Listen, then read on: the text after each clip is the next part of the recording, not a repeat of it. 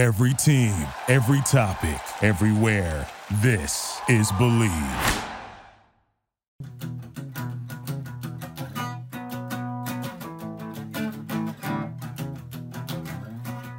Jim Gray.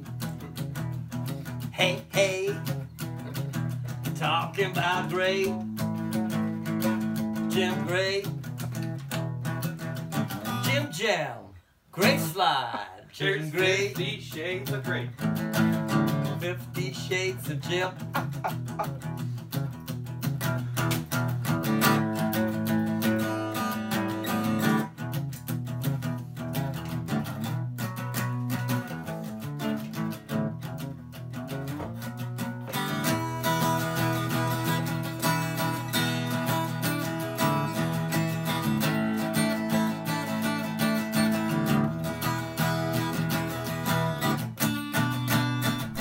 And it starts as simple as this. Welcome to another episode of Believe in Skateboarding. I am Jim Gray. I'm the host. And the most important question of the whole show is, I'm Jim Gray. Who the hell are you? And I'm Alex. I am your optometrist. He is the optometrist to the Skateboarding Superstars. How's that? Yeah. Although I should take myself out of that. I don't consider myself a superstar. But he does the likes of Christian Hosoi and Eddie Elguera and Scott Hostert, who's also my accountant and a skateboarder. Nick Rosenthal, we learned. I think Lonnie Hiramoto. Not Lonnie, no. Not Lonnie, no. Who I'm trying to think who I've seen in here, but Cab, McGill, Dressen, and SkateMaster was. Who else I was? miss Jerry a lot. Mark Waters is one that. Well, Mark. I'm sorry to hear that. So, I mean, me it's too. not. I mean, just makes me sad to think about it. Mark was a good guy. Mm-hmm. Well, and I met you through Chuck Walstead. Let's And talk about Chuck. the most important Orange local.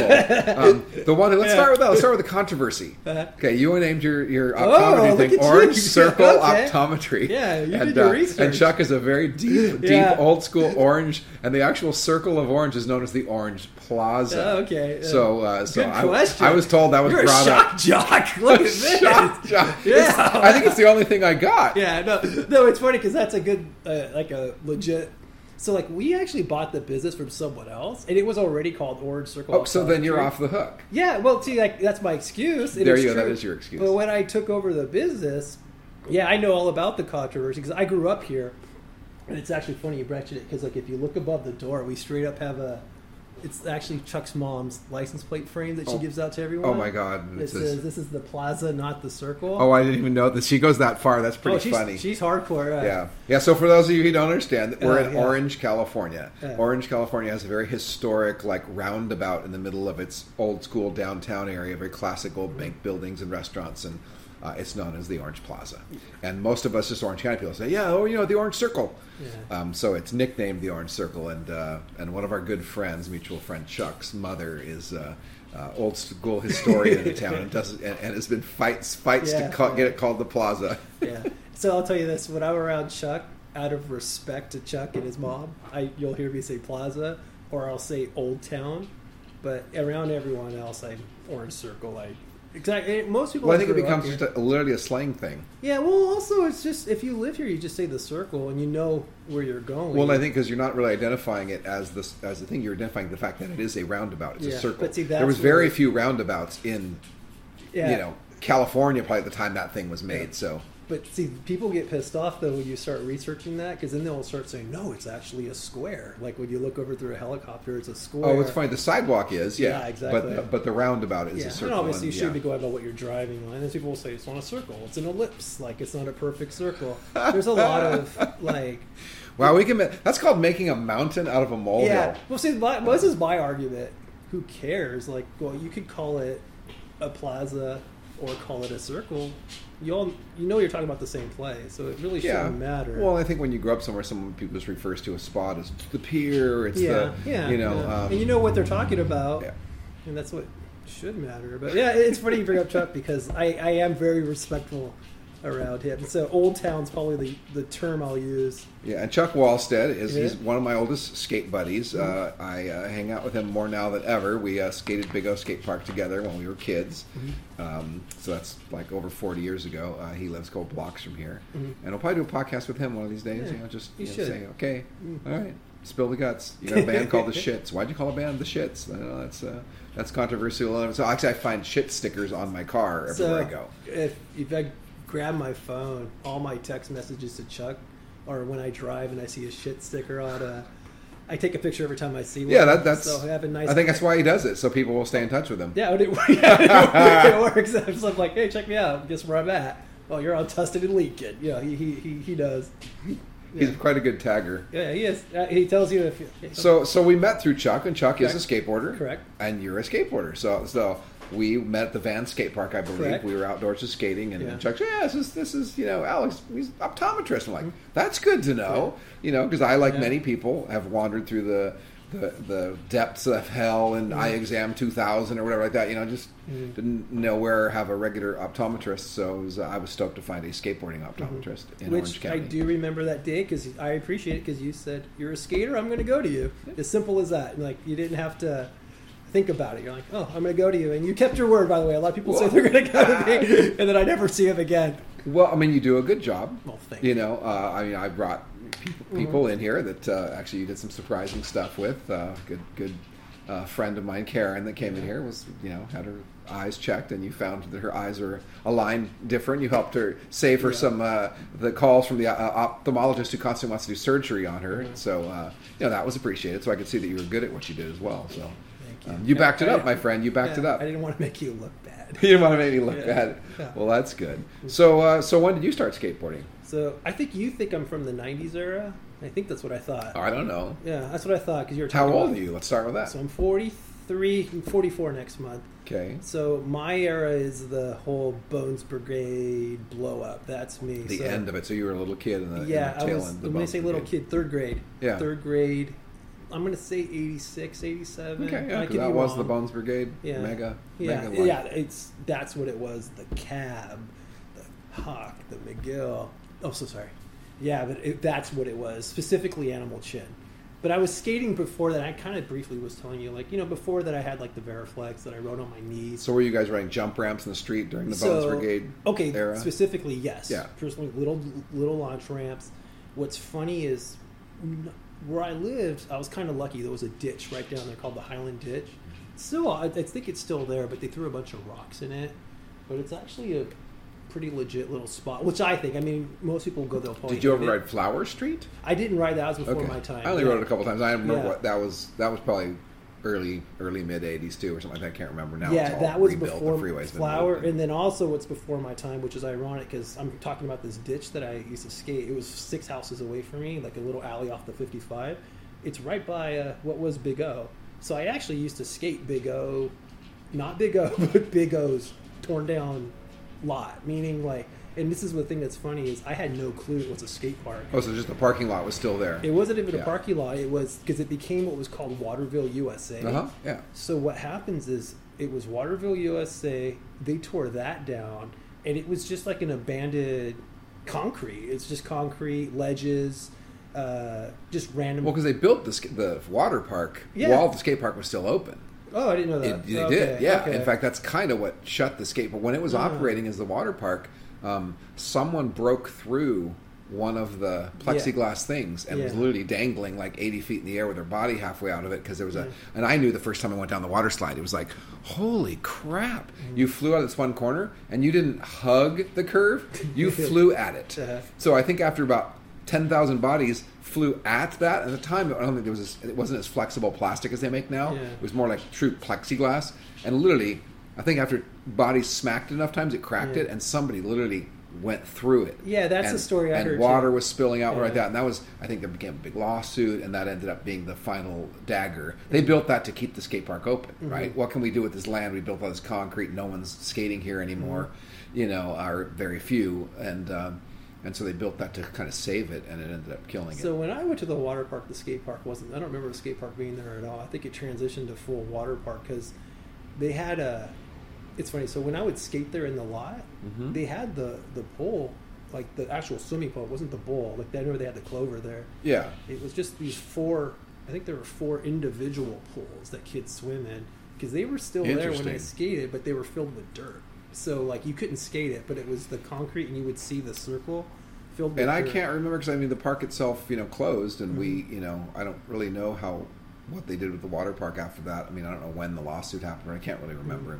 Everything was closing down at the time, but we're gonna have to get some more history on that. I'm gonna do some follow-up questions on this with Mr. Walstead or whatever, and ask him. He worked there. He did work there, and he also lived really close, Yeah. so I'm sure he was aware of the transition. Because I didn't know it was a skate park until later on. So to me, that was a water park, and we skated an abandoned water park. Basically, that's what I thought. That's pretty cool. To find out later that that was the skate park. That was big. Oh, it was kind of cool to find that out later. Like, it's funny. So I was in that era. So, and then we had a ditch that I would always skate. My neighbor 3 doors down, he built a mini ramp, but it was a flop, meaning like, like we're 9 years old maybe at that time.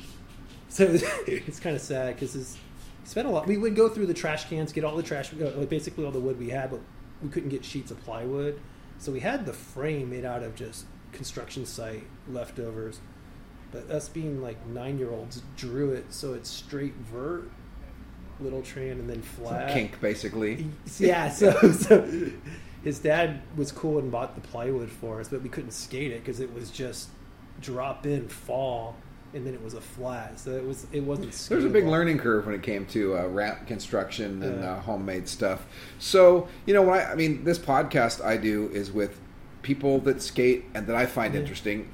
You're a nice guy. You have an interesting thing, with your optometry business here. Interesting clientele that crossed over into skateboarding. How did skateboarding affect your life? How do you feel that it factors into who you are today and what you do? And it's funny because that's actually pretty easy for me to answer. It made me know who I was at a young age, meaning so kind of growing, and even to this day, my kind of pet peeve that kind of makes me mad is when I see people that, I don't know, they change all the time, meaning they don't know who they are, and they're trying to figure themselves out, trying to find out. Yeah, I'm a golfer. I'm a So what it was for me as a kid, it was I skated, and then that went in with punk, and I like metal too. So all of that at a young age, that's exactly who I am now. I'm no different. So as a kid, there were a lot of skaters. When I was a kid, we all started skating. Like I said, the whole Bones Brigade rush. But then a lot of people started turning into other things. Some people would start. I'm a houser now. I listen to house music. So a lot of people started turning into taggers. They stopped skating and started spray painting. It's just interesting. Like people change, and then all those people that once they became taggers, they turned into something else.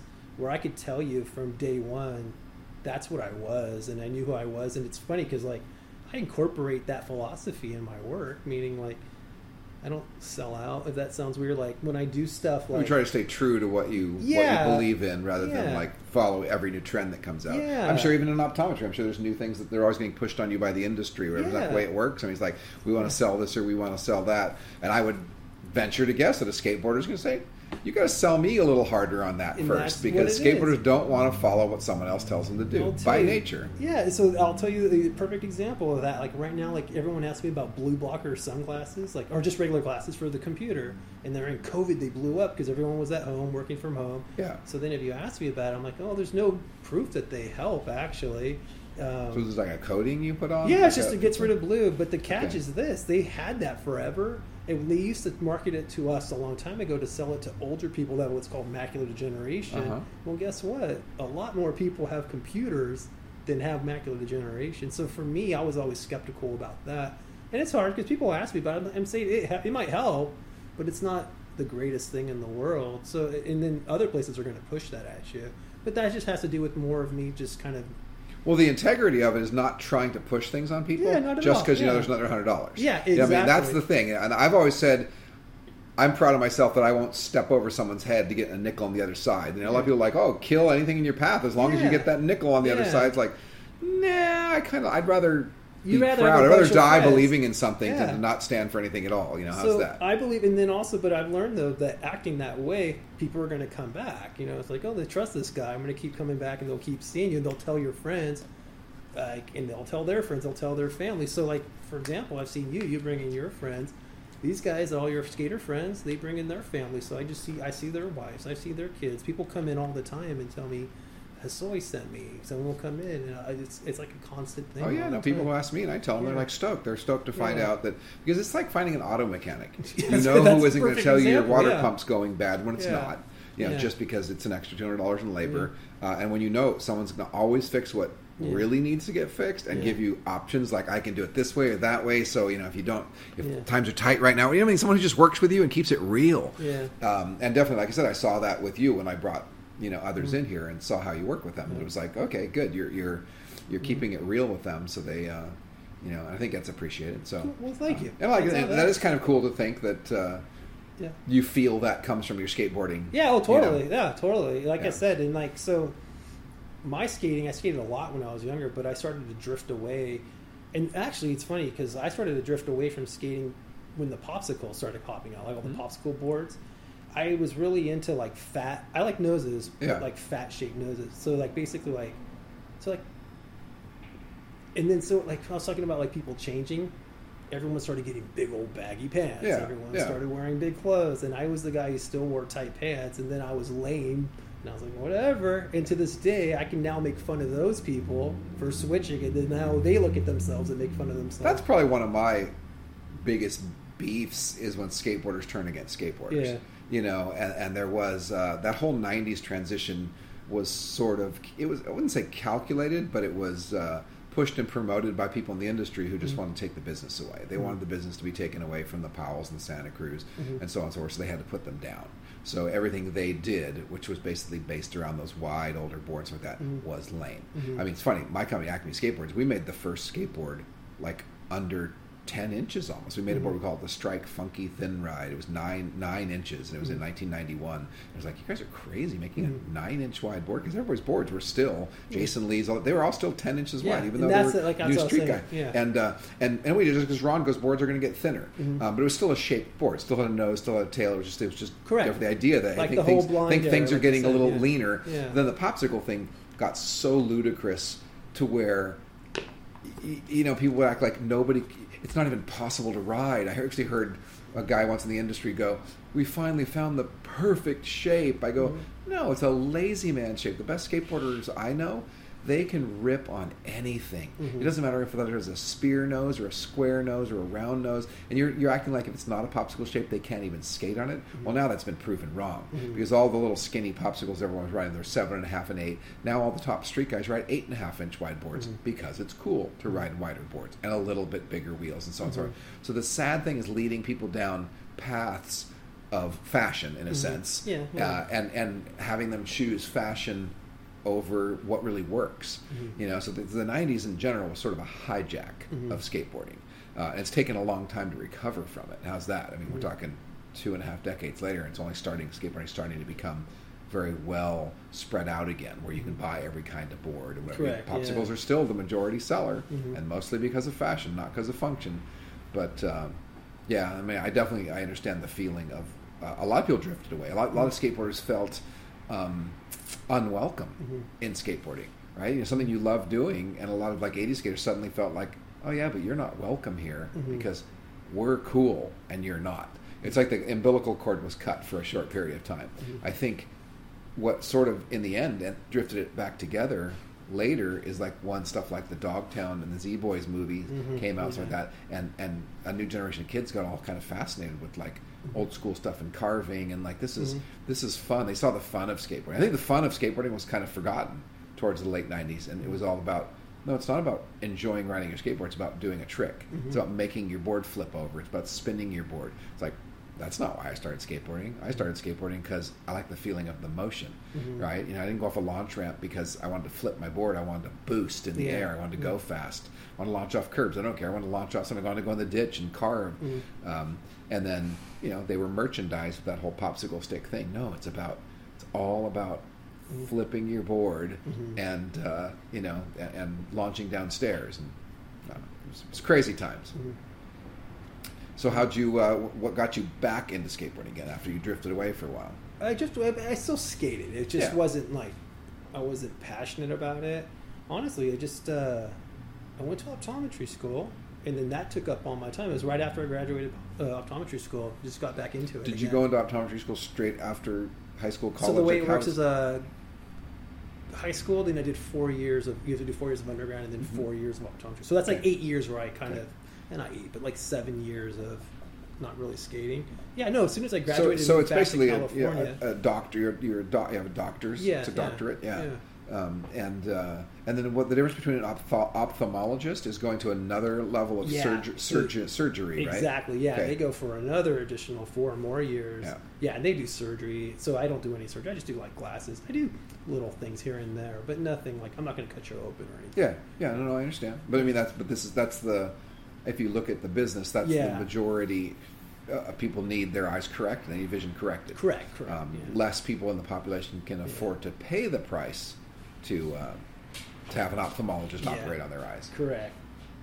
But could you, with what you do, could you do LASIK? Things like that? No, so that's the same thing. That's also an ophthalmologist. Yeah, so it depends. There's a lot of laws that regulate that. So honestly, in California, that will probably never happen. But in other states, like Oklahoma, I would be able to if I moved there, which I would never do. Would you have to go take courses to get to exactly. But you also have to want to do it. Yeah. You know what I mean? You're in a personable job right now where you socialize with people, you communicate, you help them pick out some style and correct their vision. So that's what's cool. It's a whole different thing now getting into a laser and getting into the nitty-gritty of sterilization and, So what's cool about my job is I'm locked in a room with someone for like 20-25 minutes, so I get to know all these people that come in here, just anyone, I get to know them pretty well, and you kind of become friends with a lot of people, which is pretty cool. I meet a lot of people because of it, and it's because you're locked in a room, and I can talk or not say anything, it'd just be really awkward. So I just kind of run my mouth as I'm doing an exam, and you start to learn about people. Yeah, no, that makes total sense. So because you have a captive for 20 minutes, and people at least who like to talk, it's kind of like myself, interviewing people. I'm basically interviewing people in there, and just to pass the time, and so it doesn't feel so awkward. Yeah, so it's fun. It's cool. That's interesting. And you get to see all personality types. Oh, too. yeah, definitely. Yeah, a lot of it's, there's most people I see in Orange are super nice. This is like a really good Orange town. is a great town. Orange is a town where it's such a still, old-fashioned, just middle-class, it's not decent neighborhood. Yeah, it's not too hoity-toity. And then I've kind of told people everyone that's here is here on purpose. Like, there's not like anyone's here because they're stuck here and they're trying to get out of here, and one day I'm going to break. Everyone that's here is because they want to be here. It's by choice. And honestly, I mean, it's middle class, upper middle class enough to where if you can afford to live here, you could move somewhere else. So it's not like you're in a hood somewhere. Like I don't know where to go. How would I get out of here? I can't afford to move anywhere better than this. So you want to be here. Yeah, no, it's good. It's located well. It's 10 miles from the beach, maybe something like that. Which can be either an hour and a half drive or 15 minutes. It really depends. I was in a good parking lot on the way here tonight on the 55. Yeah, it's horrible coming this direction from the coast at night. And how far do you live from? I used to live 6 blocks. I just moved, so I lived 6 blocks away, which was great because I would skate here actually. Yeah, just roll down but now I live in Anaheim Hills now. I just moved. So that's about a 10-minute drive. Yeah, it's no big deal. It's like 10 to 15 minutes. So. Yeah, but I can't complain. That's the way it works. You have one child? Yeah, one kid. He's 5 right now. You going for more? Oh, no, I doubt it. You think so? You can do one? Yeah. We have one, and I'm tired all the time. I can't. It's because I give him I don't give him 100%. I give him 150%. Yeah, and clearly he's in a band. He's got his own band going. We print stickers for his band. That's right. So let's talk about that. Let's talk about. I mean, you have a lot of music friends. Yeah. We have friends in common like Christian Jacobs, who is, for those people who follow music, is Aquabats. The head of that. He worked for me once making skateboard videos before they started their Yo Gabba Gabba show. I mean, it's amazing how all the tie-in and so they're so. Did they play a part in your kid liking music? My kid, it's funny. My kid, kind of, because I put on Yo Gabba Gabba, and I would call that planting the seed, meaning I'd put on specific exposing them to it. Yeah. Yeah. So there's an episode specifically it's either called Band or Music, where they all get guitars. Roby, the green guy, gets drums, and then there's another one called Bride, which is specifically them. One segments them skating. One's surfing, and then the other one, I don't remember what it is. I think they're riding a bike. So, so that kind of plants the seeds. And I showed that when he was a baby over and over and over again.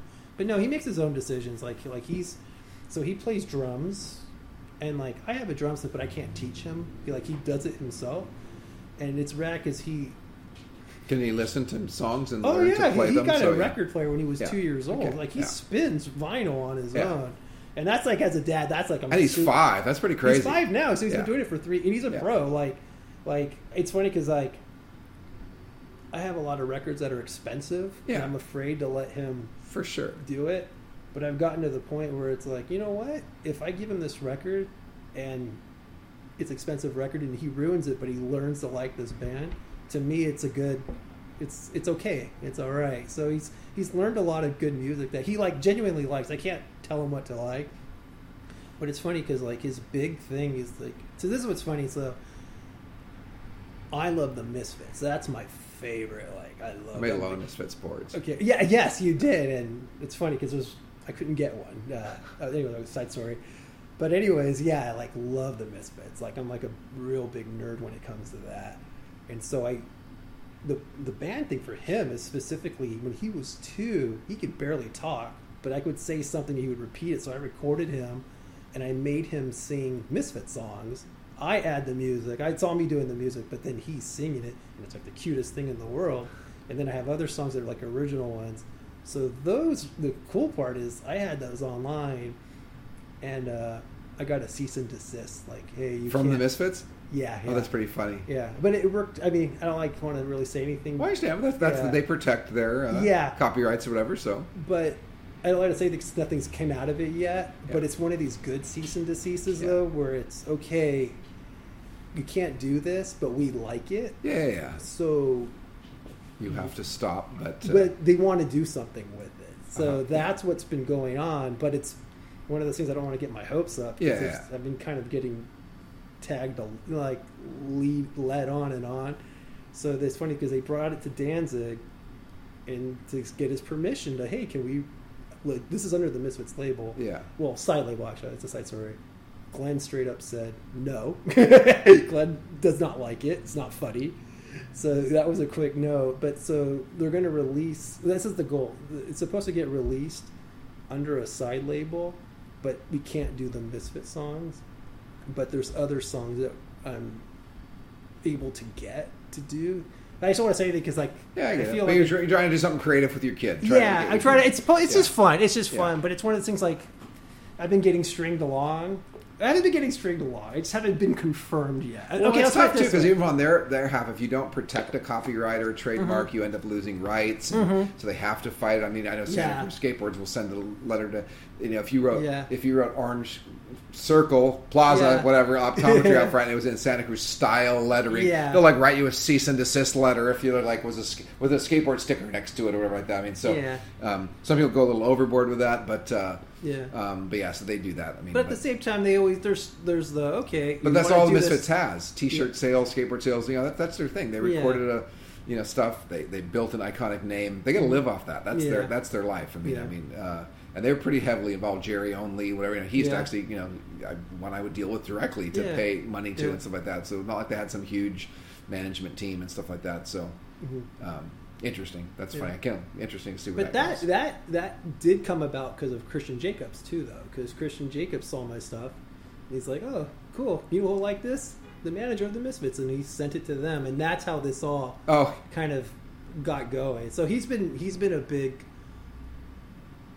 He's helped us a lot. Meaning, like, I love Christian because he's just a good guy. Yeah, he's just a good person. Yeah. Period. It's like, how could you not love him? He's a good. That guy's always on. Like as minute he walks in, and everyone stops what they're doing. Hey, Christian's here, and like everyone's excited. Yeah, love that guy. Like, but he's done a lot of like really nice things. Well, for honestly, he's always gone out of his way to like thank me for whatever little part I played in his life. He goes, "You bought the first computer I ever edited on." Because I bought the computers to make skateboard videos. They were looking for jobs, and we hired them to do stuff like that, and that's fine. I mean, like his talent, that's all his. Yeah. He just happened to pass through my life because of Marty Jimenez. Jinx, they were close. It's funny. I've only seen the Aquabats play once in my life. My kids seen him, stuff like that. In Marty Jimenez's house. They played a birthday party, like probably in the '80s or something like that, or maybe the early '90s. Yeah, it would have been like late '90s. Somewhere. I don't even remember when. It's been so long. But I remember they all wore their Alita wetsuit, stretchy outfits. And, same thing today. Nothing's changed. No, but it's awesome. But I'm saying, he doesn't need to he could just be, hey Jim, nice to see him. But he's always been super like, he'll like, here, I'll draw a picture of on my skateboard of one of the Gabba characters and say, Jim is my boss or whatever. Just like, it's just really cute that he cares enough to acknowledge where someone's been in his life. So he actually, if you ask him who comes to see me, he is, when he describes me, he tells everyone I'm Jim Gray's optometrist. That's his definition of who I am. Well, you know what's funny? I have become more known for my glasses in the last couple years than ever in my life. I think because I think once I picked those red glasses, that became because you're not subtle. That's the thing. There's different glasses. You're not subtle. So what's funny is the people like skater-wise that were known for their glasses. Eddie Elguera was one. Eddie's are very striking now. The he's white always and clear. Been, he's always been known, but he's same thing. He's not subtle either, but you're not subtle. So it's pretty cool. Yeah, and it's funny. Eddie called me as I was walking the dog out there because they're doing something on the El Gato Classic, and want to do some interview stuff on Monday. So it's interesting how it all ties together. Yeah. So the skateboard world definitely crosses over. So did you skate while you were going to optometry school? No, that's when I stopped. Yeah. So it's funny because I had a board. I just never had time to ride it. And then once I came back here, that's when I started skating again. Where did you go to optometry school? Florida, South Florida. So it's funny because there was a little skate scene there, but I didn't know where, where it was. They didn't have any parks that I knew. You're too busy in your thong on the beach playing volleyball. That's right. Thick, wrinkly, tan skin. Yeah. So how long have you had this office? Here, 10 years. 10 years. Okay. Yeah, we've been here for 10 years. And did you work somewhere else first? Oh, I worked all over the place. Okay. So yeah, I do like fill-in work. So I've been out of school since 2007. Can't do the math in my head. Like 18 years. Yeah, that's a while. Yeah. So yeah, but I've been here for 10 years. So like I spent like maybe 5 or 8. Yeah, it's like 5 years just doing fill-in work everywhere. So like I worked everywhere, all over Southern California, and then finally I bought this place, and this is like my home base, so I won't be going anywhere. It's a great place, so it's good. Oh yeah, I plan on being here till I die. So now you're stoked that Orange is going to get a skate park? Oh yeah, that's a big deal. That's really cool. So Mark comes here. Yeah. So there's a lot of people that come here that feel bad if Dennis Martinez, but Mark from Contenders, to see him and his family, and that was a big deal. That was a big deal, and it's funny because I always felt guilty because he would do the meetings all the time across the street. He thanks me. He's like, oh, thanks for going. I'm like, well, I only went to one, but you've had like I went to 2 or 3 once. Chuck kind of told me like, hey, we're kind of at this impasse, and I've been through the thing with Costa Mesa, spent hundreds of hours of my life to get the Costa Mesa Park built, and I knew some of the stuff they were up against was illogical. Telling we'll give you land if you come up with the money yourself. Correct, and so on and so forth. And that's cities will do that if you let them. But I mean, this is truly public recreation. It's like, I'm sorry, but the citizens aren't paying for their racquetball courts and tennis courts, and I mean they are in the sense of just living here and whatever taxes like that. But there's taxes, grants, all sorts of stuff like that. So that was really only my input, was really pushing them like, no, you just need to say no. It's not this. And he pointed out, Mark pointed out to them that look, sure, I'll be able to fund this in 50 years at the rate I'm going. It's like, and why should a business have to sell, give 10% of sales of every pair of shoes they do to get a skate park built? It's great. It says a lot about Mark. He was willing to do that. Yeah. But ultimately the city had the money, and how ironic that, Costa Mesa, I fought to get Costa Mesa with Jinx and all these guys years ago. It's been there for, 17 or 18 years. And literally like last week, I wasn't even at the meeting or even knew they were having meetings. They just had some grant money, and they're like, say, they approved like $3 million for this park, $4 million for that park, $2 million to expand the Costa Mesa Volcom skate park. And I'm like, that's what I like to hear. So it looks like Costa Mesa is going to get an expansion too. So awesome, cool. But it takes a lot of work. Yeah, the thing is this is I'm a person that I'm a lot of talk but no action. Meaning like it's hard. You're that's not you. You're the opposite. Like even like to do this podcast, something I got to kind of like reward you for is like, all right, I'll just come over and do this. Well, it's good, but the reason I do it because it's fun for me. Yeah. I mean, literally, I've made like $150 off doing a podcast for a couple of years because they do little ads every now and then. Like 3 or 4 times, I've gotten a PayPal deposit for like $12 in my account. It's funny. There's just different types of people, though. There's people like, so it's like, hey, I'm going to do this. Cool. All right, let's do it. And when I do want to make something happen, I get it done. Well, I guess I learned somehow that I don't know why. I think most of us grew up where there wasn't so much involvement, parents, things like that. And I don't know, as I was raising my kids, I learned you went to school and like, if no one volunteered for back to school night, it didn't really happen. And you know, I just would help out at fall festival or fair, and the Boy Scouts, and my kids were scouts, and run the Pinewood Derby thing. And I mean, I guess I got a later taste in life as far as knowing that things needed to get done that weren't just going to happen without anybody doing them. And believe me, I'm not a bleeding heart who's going to jump into any cause. You come out and say, oh, there's a kitten outside, let's go save all the kittens in the world. That's like, no, I'm not that foolish. I'll try to rally the whole world to pitch in a dime so there's $1 million to help the people who are helping the kittens. You know, I mean, that's definitely more my style than like literally beating on, you know, every door. But skateboarding is obviously a little bit more close to my heart. So when it came to like our Costa Mesa project, I just got pissed off. You know, I mean, like on the mayor of Newport was like saying skateboarders were a defiant subculture and blah blah. There'll never be a skate park in his town. Yet I was coaching his child's soccer team. You know, I go, if I'm the defiant subculture, why aren't you coaching my kid's team? And I'm the troublesome parent. Why am I the guy coaching your team? And blah blah blah. And so we wrote some stuff that got published in the paper and kind of started that battle. But yeah, once I put my mind to making that happen, I made that happen. And that's good for you too, though. But look, but you know, you did in a different way, but you focused on a thing, and you got your business going, and it's doing well. But I grew up with a lot of talkers that were no action, and so like it took me a while to learn, like, if I want to get something done, I got to do it. You do have to do it. No one's going to do it for you. And I think a lot of that is just how you're wired. You know, you can learn a little bit and go after something at some point. But I remember being in high school, I'd tell people like, I'm going to do this and real estate or this and that. Like I got my real estate license when I was 18, just I felt like it. You know, it wasn't like I went out and started selling houses right away or whatever.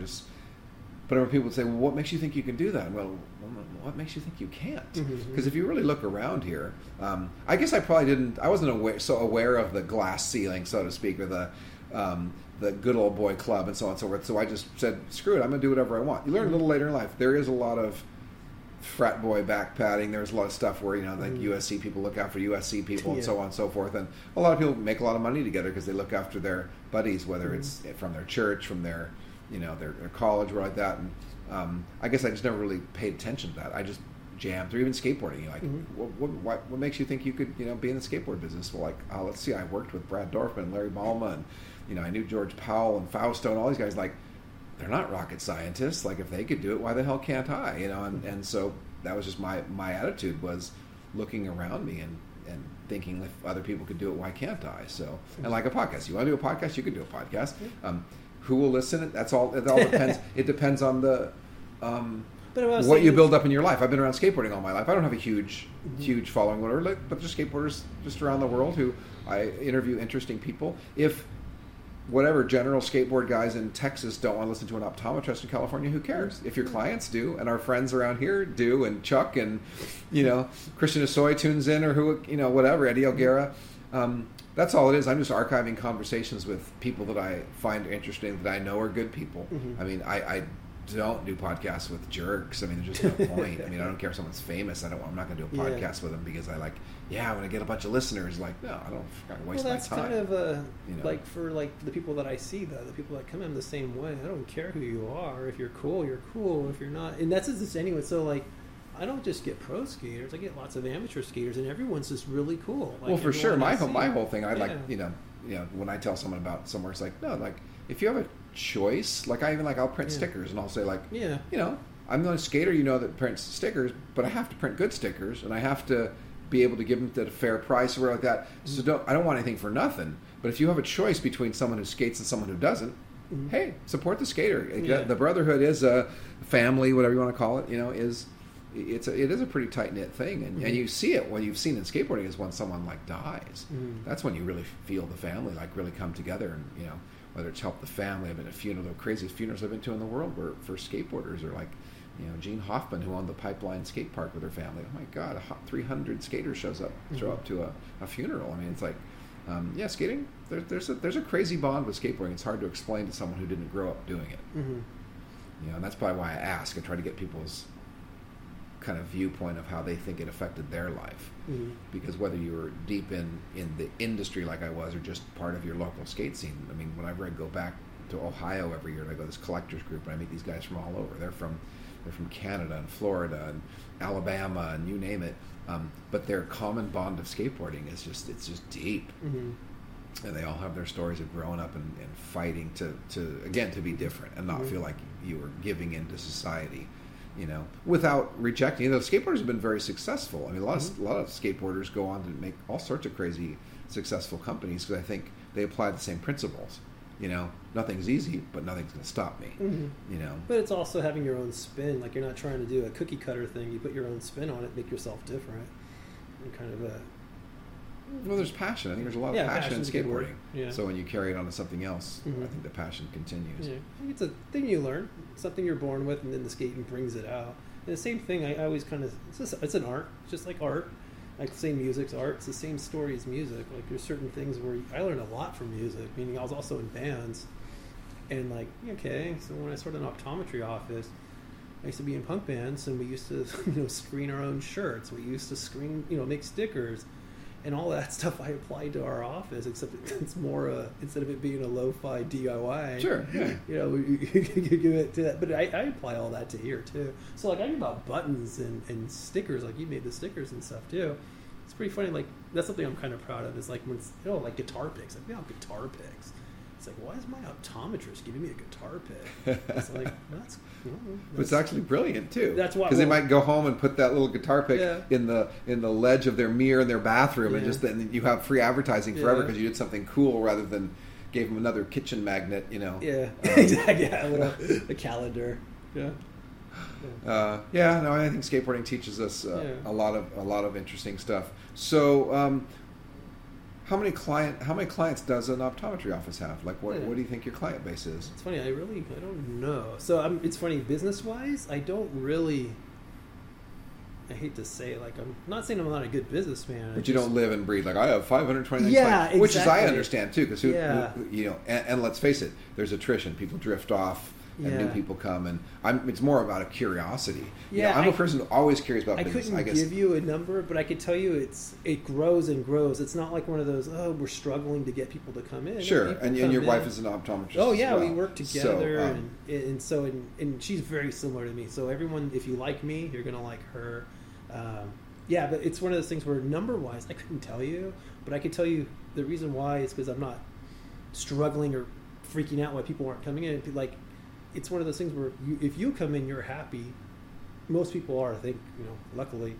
And they tell their friends to come in, and they tell their family to come in, and that's pretty cool. It's all referral based. Yeah. Like, how about advertising? Do you advertise? I advertise in what's called the Plaza Review. Okay, which is the local thing that gets handed out to the community of Orange. Which is and I do that because it's a local thing. But other than that, we don't advertise. Yeah. We got like a lot of good online reviews, but we don't ask for that because I think it's not cool to ask. Yeah. People just do that on their own. Yeah, someone wants to go out of their way to. Yeah, and they do that, and I don't ask for it. And when we do, we get a notice, and it's awesome. I'm like, oh, thank you, that's super cool. But like, we don't ask for reviews, or we don't ask for people to go online, or we don't ask you to tell you to bring your friends in either. If we do a good job, you'll hopefully just do it on your own. I think when people like somebody, they want to tell other people about it. Yeah.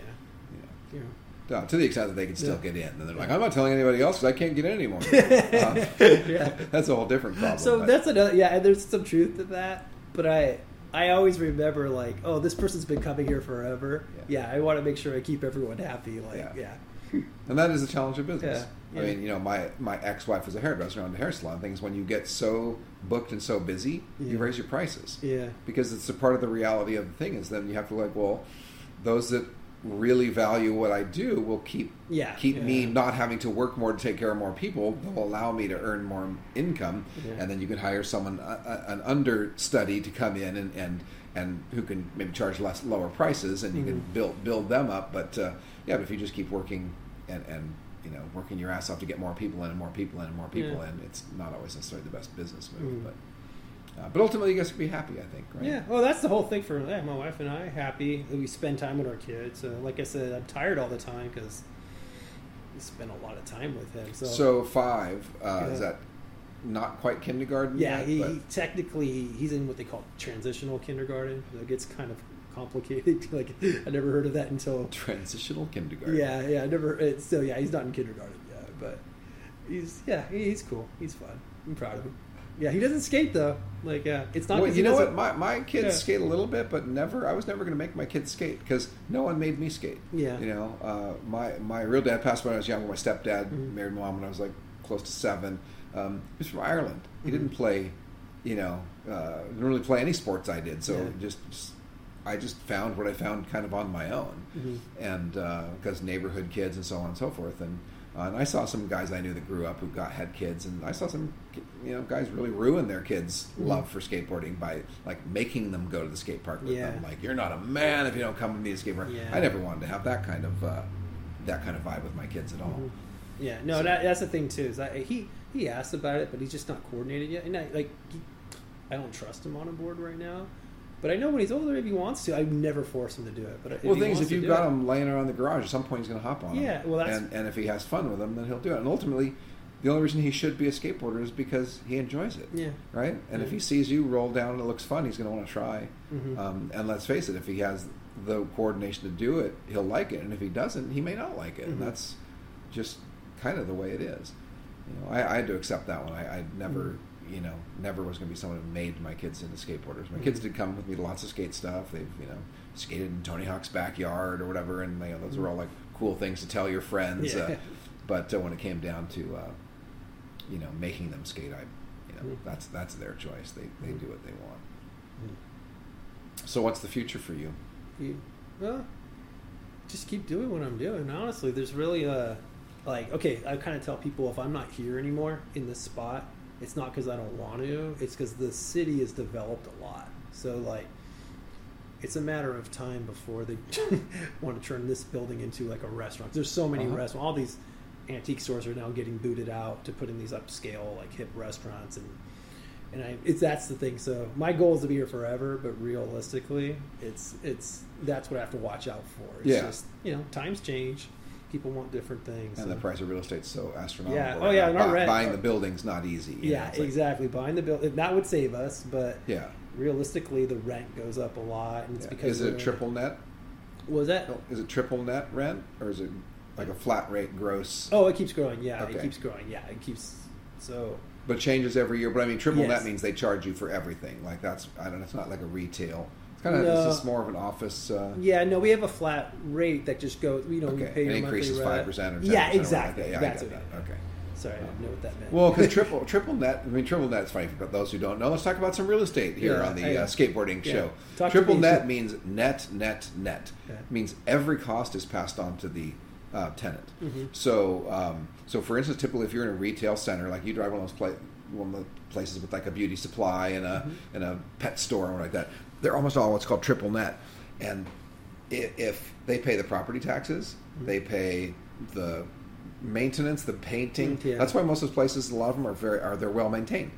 They'll pave the parking lot every 4 years. They'll divide it up and go, you have 1,500 square feet out of 15,000 square feet. 10% of that goes to you, and so you'll have a rent amount. Say it's $1,500 a month, and your triple net fee might be $300 this year. And $400 next year, $600 the next year if they decide that they're going to spend a whole bunch of money. And if you don't have caps on it and stuff like that, and people get caught in traps because they don't realize that the guys own the building for 30 years and then they sell it, and your lease hands. Well, guess what? The new owner, their tax goes up. Times 5. Correct. You have to pay it as a tenant because that's the way triple net means. All the expenses are spread to the tenant. It's a brilliant thing for a landlord. A real sucky place to be for a retail center. So a lot of retail centers, and it's hard to describe because this is sort of like retail center, but it's not like a strip mall kind of retail center. It's very old school. Exactly. It's like an old shopping center where you kind of have not even a shopping center, just like. But this is a rare. There's not a lot of Southern California. I mean, there is, but not every town is now. This is like an old fashioned downtown. Correct. Like you walk the downtown from the it used to be the pharmacy. Watson's used to be the pharmacy. / soda shop. I thought that place was pretty cool. Yeah, that place was awesome. That place just disappeared, I think, a couple months ago. Actually, even prior to it, though, there was a fake Watson's there. Someone else took it over. Yeah, no, I knew the people who owned that one. Right? The new one? Friends. The newer one. Yeah. The remodel it and all. I think the remodel of it actually chased a lot of people out. Yeah, definitely. It was. I mean, I loved the old thing walking in. It looked kind of like Ruby's, original. Well, you had a place that was legit 100. It was 100 years old. It was a real old place, and then they kind of remodeled it. And they did it nice. I mean, it was Oh, nice. no, it's beautiful. But I think it was no beautiful. longer the But classic. It became Disneyland old, meaning like when you go to Disneyland and it's fake, meant to look old, but it really wasn't old. Kind of describe it like, you've been to Farrell's, like the ice cream shop. Yeah, it's not like really. I mean, you actually had a place that was 100 years old. Then you made it look like a fake 100 years old. So, and it's funny because the intention was all probably in the right place. They wanted it to be, just a new, clean version of it. And unfortunately, maybe that just wasn't what the clientele wanted. Yeah, and the people around here, and in their defense though, nobody around here really went to Watson's. It was never crowded. And then once you took it away, now everyone has this passion for it. Once it was gone, but realistically, as much as anything, I like walking through it just to see that ice cream counter, kind of the old-fashioned counter. Yeah, but once it was gone, that's when everyone all of a sudden loved it. But when it was here, no one. I work right here. I can tell you, we went there all the time. It was empty. No one was there. It was dirty, but I think that was kind of the beauty of it. So, as a skateboarder who wears glasses when I skate, do you have any tips? Ah, jeez. Stop falling on my face? Yeah, I was saying, that's a tough one. So, I used to always wear contacts, but they dry on my eyes. Yeah, so that's the same thing, too. And then, depending on your age, contacts aren't necessarily that. So, okay, when someone comes to me and they skate and they want contacts, I try to say, don't worry so much about far away, because you're not looking off in the distance, but you kind of want to get the contacts to see mid-range. Yeah, kind of see your board, kind of see the coping. So that's kind of like my advice with that is, aim for that. But then those contacts you can only wear when you skate. Like if you go driving in your car, you won't be able to see street signs. You won't see anything. So that's kind of the contacts. Yeah, you're moving. The air comes in. They're going to drive. Yeah, if you're carving really fast, and I like to go fast, and the wind blows in my eyes, I'd be squinting. And I've worn them a little bit lately. I mean, you've given me some contacts I kind of keep in my bag, and sometimes I'll go for a short session, put them on. But I wore contacts every day for 20 years, and then But it's funny. So Eddie Elguera, his glasses, he has a big old curve kind of on the back. So he really. He doesn't wear this as much, but he has hold on. Yeah, he wears their aviators. They're actually pretty cool. They're like not Johnny. Yeah, they wear their Ramones ones that he has, and he curves them really tight so they sit like they're metal like aviators. So the backs of it, and they actually hook around his ears. So, but yeah, that's a hard one because realistically, you're going to skate, they're going to get ruined. You're going to come in here and say, "I'm sorry, they fell." That's just. I hate when they fly off. I'm just praying they don't land lens down and so the answer scratch. to that is, it's just there's really no tip. Everyone that skates with their glasses come in here with they get destroyed. Well, it's funny. That's when I first knew I needed glasses. I was skating in a contest in the '80s in Del Mar, and it was getting dark. Yeah. Oh, that's. I remember literally I'd tail drop, and the orange coping on the other side was fuzzy.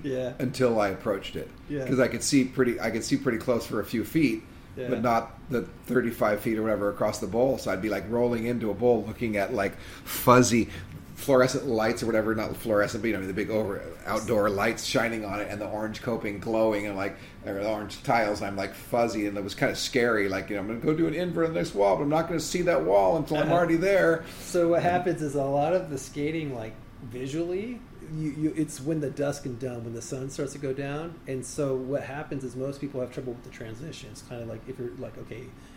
You have to just kind of go by feel versus sight, and that's what most people have an issue with. It's okay, if you can't go by just the feeling of it, you're gonna hurt yourself. But so that's where the whole contacts and glasses do help. But the truth, if it's bright out, it's a sunny day, you should be fine. You should be okay. It's just that. Oh yeah, I could skate without glasses at all in most days. It's just that dust, low lighting, basically. Yeah. That's when you'll feel. Well, I think when it becomes fuzzy, not just. I mean, right now, I don't have my glass on. I'm looking across the room, and I can still see the shelves and glass on. But I don't see anything clear. I can read the old Prada sign kind of if I squint. But if I was skating at nighttime and I'm not seeing the coping clearly until I'm already there, I get a little more scared. Whereas in the daytime, I could probably skate and not freak out on it. So I don't know. Yeah, but yeah. So the answer to your question, you just. Got to just bang them up. Get a pair of just meant for skating. That it's okay if they break or get scratched. You're not sad. I'm just happy that some of the ones I found the last couple of years, the black flies guys gave me, and they actually stay on my face when I skate. Which so that, was surprising, that's for years, all yeah. my glasses would just fly off. Mm-hmm. You know, and no matter what I did, I didn't want to have like one of those little cords behind my ear or whatever like that. Yeah. And probably would have been smart if I did. But so, who's your favorite skateboard client? And you can't say me because I'm here. Because okay. So, not. I did get you the wall hangers to hang your boards. Yes, on. that's true. That makes me feel good. So what's nice is Dennis Martinez has been really good to me. I really love Dennis Martinez. Like, he's a good guy, meaning like very supportive and like very enthusiastic. So he's someone that like I've gotten pretty close with him. I really him and I have one thing in common. Do you know what it is? Yes, I do. Your birthdays. Well, exactly. Yeah. December 24th. Christmas. Or 25th. 25th. Yeah, we're both Christmas babies. Yeah. So Dennis Martinez is a guy I really love that guy. He's just like very supportive. But the truth, Christian Hosoi is the guy who is the first person who. So I actually the way Hosoi came in. He's a leader of the pack. So let's put it this way: Hosoi was the first guy who came in here, and Hosoi, gave me the thumbs up. And then so if Hosoi gives you the thumbs up, everyone else is, okay, cool, I'll come. So basically, I can argue that for sure. Yeah, no, once Hosoi says, no, Alex is cool, you could trust him, everyone else came. Because he says it with swagger. Oh, of course. Christian's got swagger. That's the thing. Like, it comes natural. I've known him since he's like 8 years old. The swagger's been flowing since he was a little kid. Yeah. You know, so I was kind of talking about Christian Jacobs walking in here and everyone stops what they're doing. Same with Hosoi. Yeah. He walks in here. Hey! He's like the Fods. I need to do a podcast with Christian one of these days. Yeah. We always talk about it. I print a lot of stickers for him. He comes by, picks them up like, hey, you want to do a podcast? Oh, man, I got to go to town or I have a meeting or always something. And then sometimes we sit around and talk for an hour. Like, we should have just recorded that. That would have been good. He's funny. I mean, him and I, we get along better now than we ever did. Not that we ever didn't get along, but, growing up, they're in the scene, you're in that scene, you're right for different companies, you just didn't hang out a lot. So I think a lot of people have this assumption that every pro skater knew every pro skateboarder super intimately, and we just knew him. Klaus Grabke's become one of my best friends over the last 15 years, not 25, 40, whatever, 40 years ago. I guess I forget how damn old I am. How's that? Not 40 years ago when he was like the European champion. He was just another guy that I probably passed by at a couple contests like that, but I didn't know very well. And now as you get older, so Christian and I probably in the last 2 or 3 years have had the best conversations we've ever had in our life. We just sat in my office couch. We've talked for hours about days when he made skateboards in Malibu with friggin' drug lords financing and shit like that, how crazy it was and the stuff that happened, and stories. I didn't know the stories back then. So, he has a lot of good stories. Yeah, he doesn't. Well, but he's also, I mean, like him and Tony Hawk, Cab to some extent, they're like the Michael Jordans and the Kobe Bryants, whatever, of skateboarding. They're the ones who were brought everywhere on Earth. They were flown to Europe, to Sweden, to Spain, to like that. Guys like me, like I toured the U.S. and did parking lot demos in the 80s. You know what I mean? I wasn't going to Canada and France and all that. So, and even if I did, I'd be just we're the warm-up band, right? You know what I mean? They're the superstars who came on stage. It's like, oh my God, Franz. I mean, I've watched 5,000 kids. Literally, I watched Christian like he was parting the Red Sea and was Jesus Christ himself, like at the Vancouver World's Fair in '86. Literally, kids wanted autographs, and he's like waving his hands, like, follow me. And he like starts walking towards a hillside, and you see like 1,500 kids just following Christian like a bunch of ants up a hill. Like, that doesn't come with everybody. That's a very limited thing that only the Christian Hosois and the Tony Hawk stuff ever really got to experience. One of my favorite things he said to me when he came in, like the first time, I was like, so you ran into him all the time. So I'm out skating, you just run into him here and there. The best thing he said, I was like, oh, I always run into you. I've met you many times. And his response was I nice to you? And I'm like, yes, you were always nice to me. Well, because I think some of those guys realized that over the years, they probably had times when they were like frustrated, tired, too many people were hounding them, and they probably scooted off or whatever. And was I nice? It's pretty funny. Yeah, I just thought that was kind of like, oh yeah, you're cool. Yeah, you don't have to apologize now. Oh, you know what? I did want to tell you the story about my broken arm. Oh, you do? I'm looking at your scar while we sit here. So that's your worst skateboard injury. Yeah. So so I have a nice fracture. So this has to. It's not because of Christian Hosoi. I would love, but it's that would be an awesome story to blame Christian on your broken arm. So the way it works out is, I was basically like, I was skating the combi, and I always make this clear. Okay, hang on one second. We're gonna hold this story just because my battery's looking low, and I am gonna go. All right, here we're back. Okay. And this battery's not too much, so we're gonna end this in a few minutes. But we're talking about your my broken arm. Okay. And then Christian Hosoi is not the one who broke your arm. No. But the story is this: Hosoi is really good to me, and like you mentioned, does Lonnie come here? And I'm like, no, but I remember I was skating. It was at the combi, and I specifically was riding the board because Hosoi gave me his rider. It's his rider, his trucks, his wheels, everything. Complete. Just gave it ready to roll. That's awesome. Yeah, it's his board. And so I'm riding it.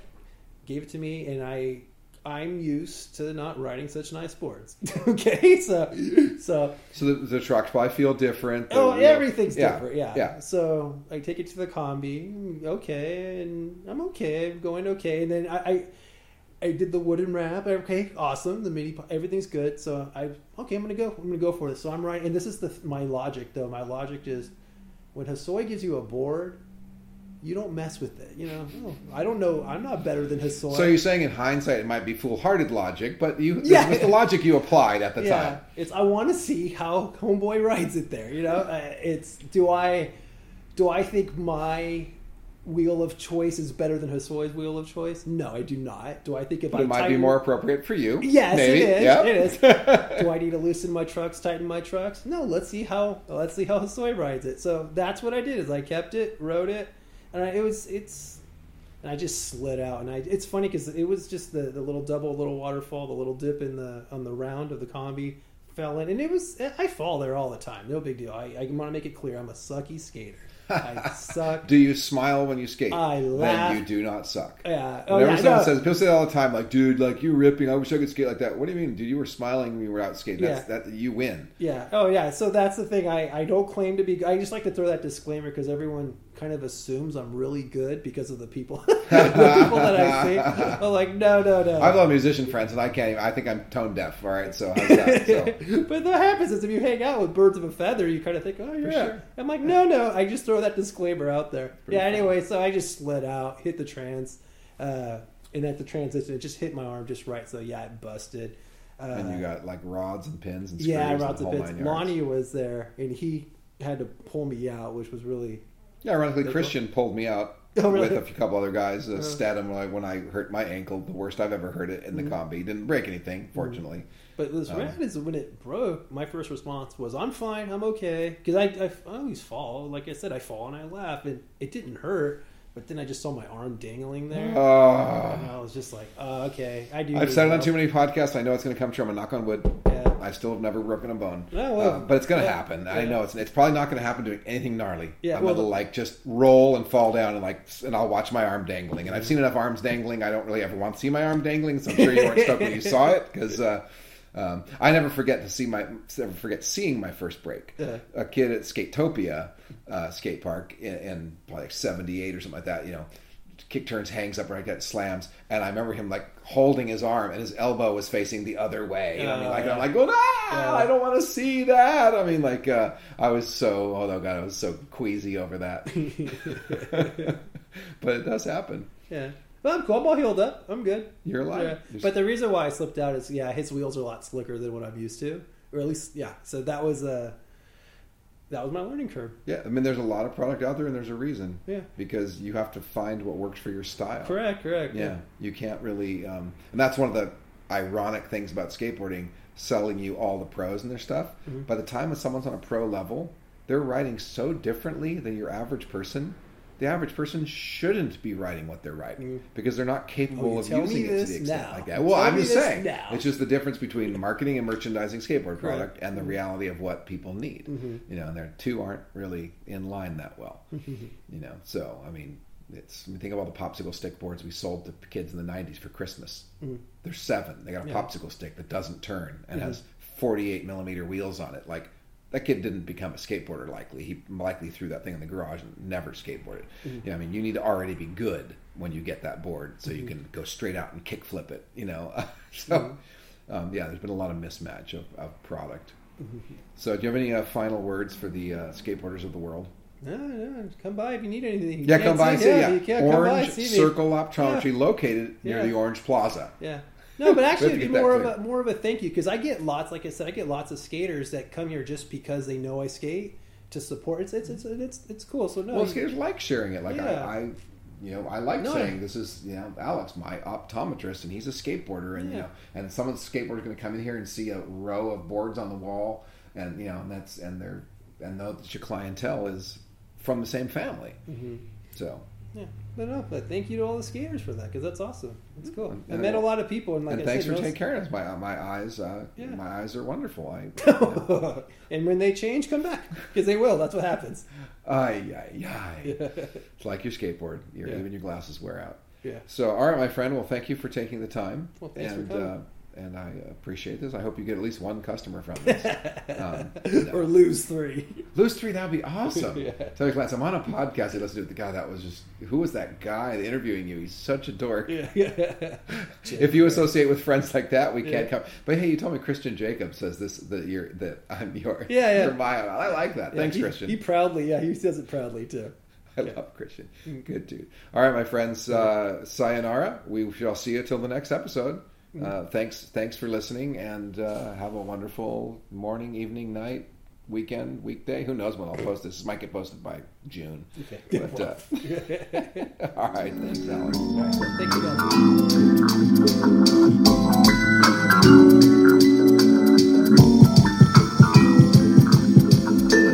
Scoobly dibbly dibbly wobbly dibbly dibbly dibbly wobbly dibbly dibbly dibbly wobbly dibbly dibbly dibbly scoobly dibbly wobbly dibbly wobbly dibbly wobbly dibbly dibbly dibbly wobbly dibbly wobbly dibbly. That was the Jim Gray Show. The Jim Gray Show. That was the Jim Gray Show. The Jim Gray Show. That was the Jim Gray Show. The Jim Gray Show. And you know, a flow from intelligence. Let's go. Ends justify the means. I seen so many wanna live in ill schemes and dreams and beams of light from those who ignite, get it right, and so we can do this all night. That was the Jim Gray Show, and you know, check it, the Jim Gray Show, and you know, respect it, Jim Gray Show, and you know, with intelligence on the flow, check me on the skibbly dibbly wobbly dibbly wobbly dibbly dibbly wobbly dibbly wobbly dibbly wobbly dibbly doubly wobbly wobbly dibbly doubly dibbly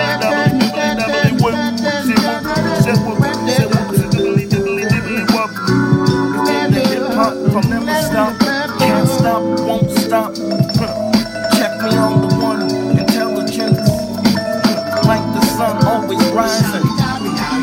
Skibbly dibbly dibbly dee-bop, skibbly dibbly dibbly doo-wop, skibbly dibbly doubly wobbly dibbly wobbly dibbly dibbly dibbly. Jim Gray Show, it's the Jim Gray Show, it's the Jim Gray Show, it's the Jim Gray Show, and you know, yo, it's the Jim Gray Show, it's the Jim Gray Show, and you know.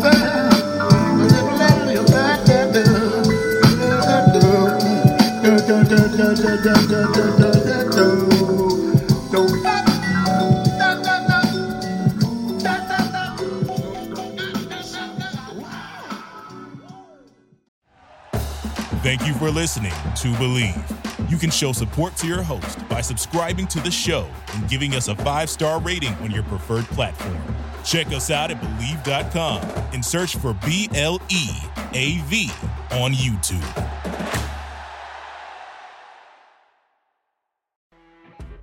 You know when you're listening to a true crime story that has an unbelievable plot twist that makes you stop in your tracks? That's what our podcast, People Are the Worst, brings you with each episode. I'm Rachel. And I'm Rebecca. We're identical twins who love true crime cases that make you say, didn't see that coming, and we hate the people responsible for them. Listen to People Are the Worst now on Apple, Spotify, or wherever you get your podcasts.